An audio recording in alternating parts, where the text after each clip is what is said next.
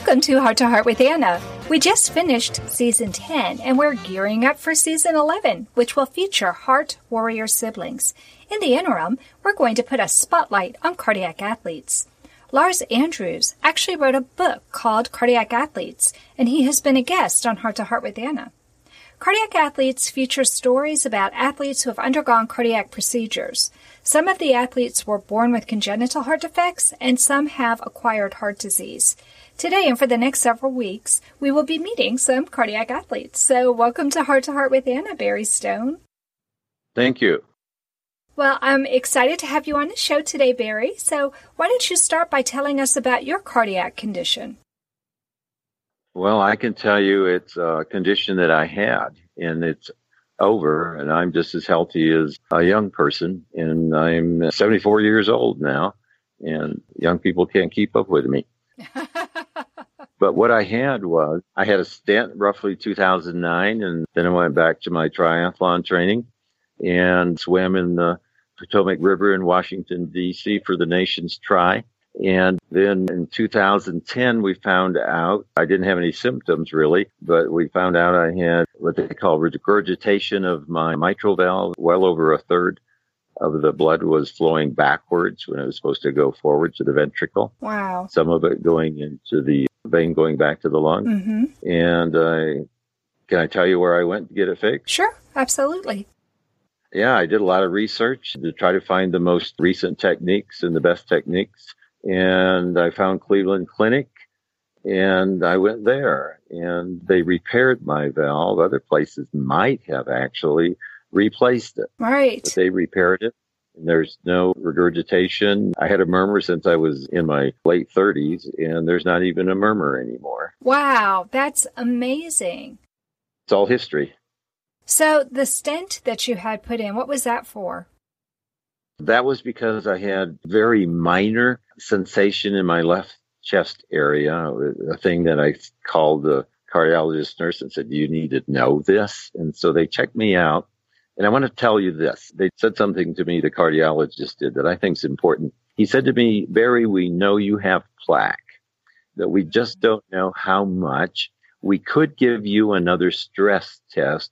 And here's the thing, he said, but you athletes can mask the results, so we wouldn't know. And so what they did, he said, we got to give you an angiogram and find out, put the dye in, which they did. And if there are blockages, then we'll stent or do whatever we have to. And they did a stent. Okay, so that was for an acquired problem, then an acquired condition. You had the buildup of the plaque. And so the stent was able to open up that vessel, and you didn't need open heart surgery or coronary bypass or anything. No, I laid there on the table and I was watching the screen, and I said to the doctor, does this mean I'll get better blood flow and I can run better? He looks at me kind of strange, and he says, well, yes. So I went right back to training. Oh my gosh. Wow. You're the optimum patient for them to have in cardiac rehab because you're already in such great condition. Yeah, as long as you say that, but I want to say this, a lot of cardiac rehab places will treat you like a cardiac cripple because they know you're damaged goods, and we're not. You know, we had our heart repaired, but the rest of our body is in the same condition it was before, so we want to make it better.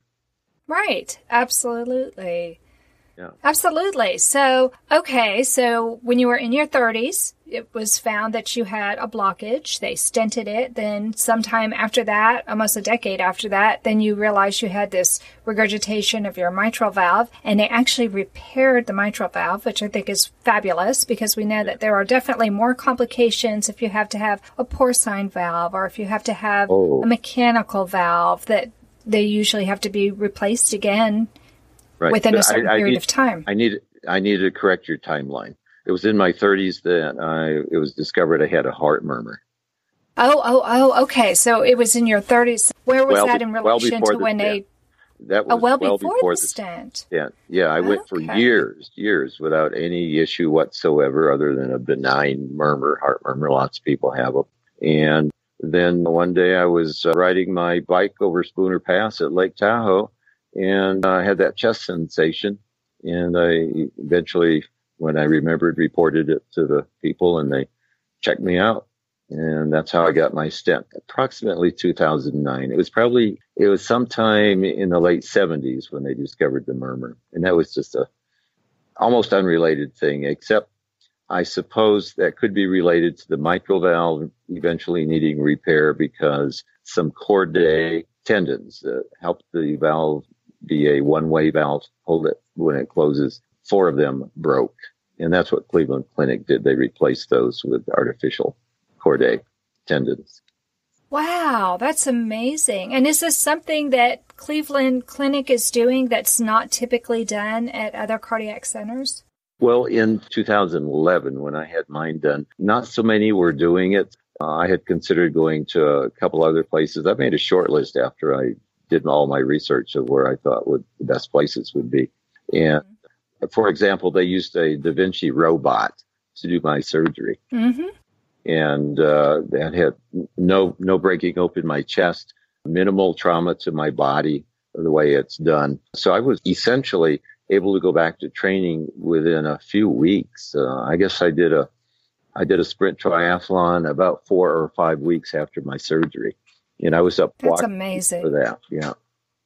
That's amazing. Yeah, they use a Da Vinci robot at the hospital where I live in Temple, Texas, at Scott and White. So it's amazing to me, the sophistication of the robotic surgery that they're able to do nowadays. And it really does allow for a faster recovery time and more precision in the surgery.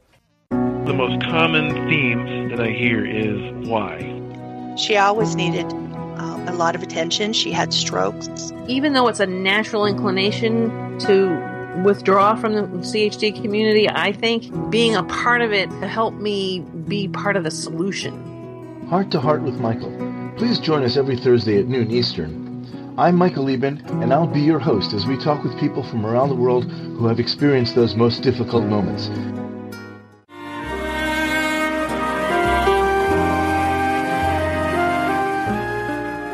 Tonight Forever by the Baby Blue Sound Collective.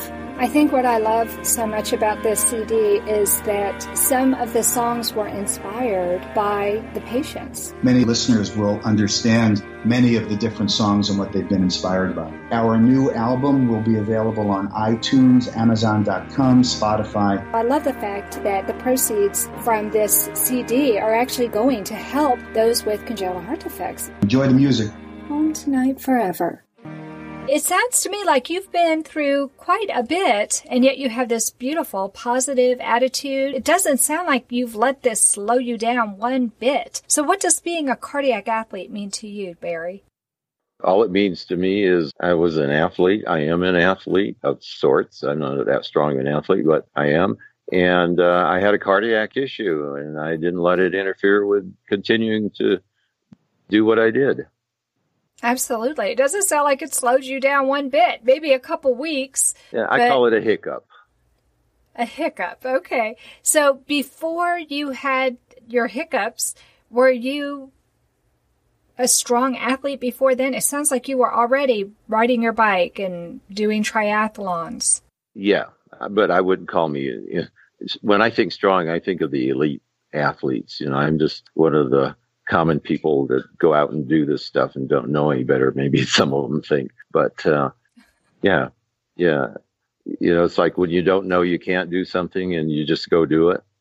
Yeah. Right. So does this mean like when you were in school that you were on track or no on the track team or anything like that? No?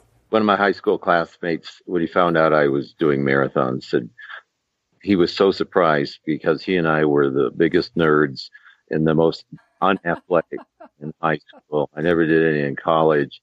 And I started actually seriously running when I was 60, almost 62.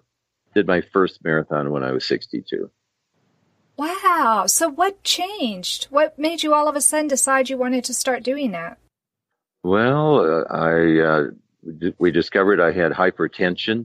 And the doctor told me to lose weight and do exercise, and I started doing it, diet, and I went from around 225, 230 pounds down to a goal weight of 161 for one day, but I kept it down close to that. And eventually decided I would try to run, And if I could develop the habit, I would join a group, which I did. And that year, I ran my first 10K ever in my whole life on my 62nd birthday. I started in February, and on Labor Day, I completed a marathon. It wasn't very pretty, but I did finish it. And off from there.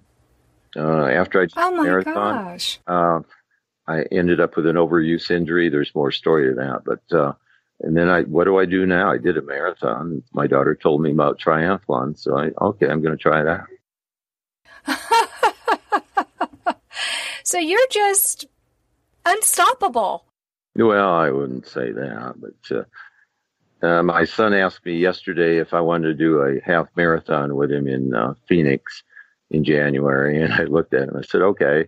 And I said, oh, that's a commitment, isn't it? I haven't really been running for a while, but yeah, I'll go do that. Wow. Well, I think that makes it really special that you're going to do it with your son. Oh, yeah. And so have you turned your whole family into being more aware of their fitness level?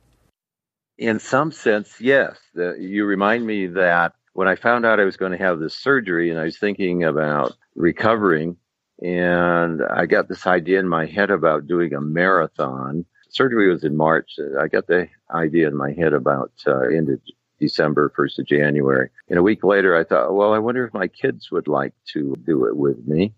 So I emailed them all, and they all got on board right away. So I got them equipped with the right gear, and we all trained where we were. 3 of my 4 girls actually did it with me, and my boy is my unofficially adopted boy, and he didn't run it, but he was there that day.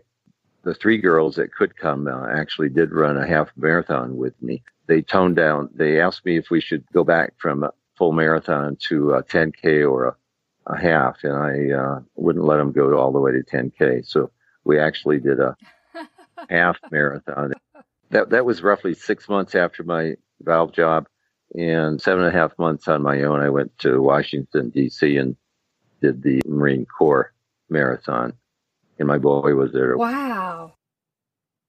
Wow, that's an amazing story. And how awesome that you got your children involved as well. And so now the whole family is more physically fit because of you. Perhaps, yeah. Yeah. I think that's a great story. Thank you so much for sharing with me today, Barry. Oh, you're welcome. Thanks for asking. Well, that does conclude this episode of Heart to Heart with Anna. Thanks for listening today. Please come back next week when we'll feature another cardiac athlete. And until then, remember, my friends, you are not alone. Heart to Heart with Anna is a presentation of Hearts Unite the Globe and is part of the Hug Podcast Network. Hearts Unite the Globe is a non-profit organization devoted to providing resources to the congenital heart defect community to uplift, empower, and enrich the lives of our community members. If you would like access to free resources pertaining to the CHD community, please visit our website at www.congenitalheartdefects.com for information about CHD, the hospitals that treat children with CHD, summer camps for CHD survivors, and much, much more.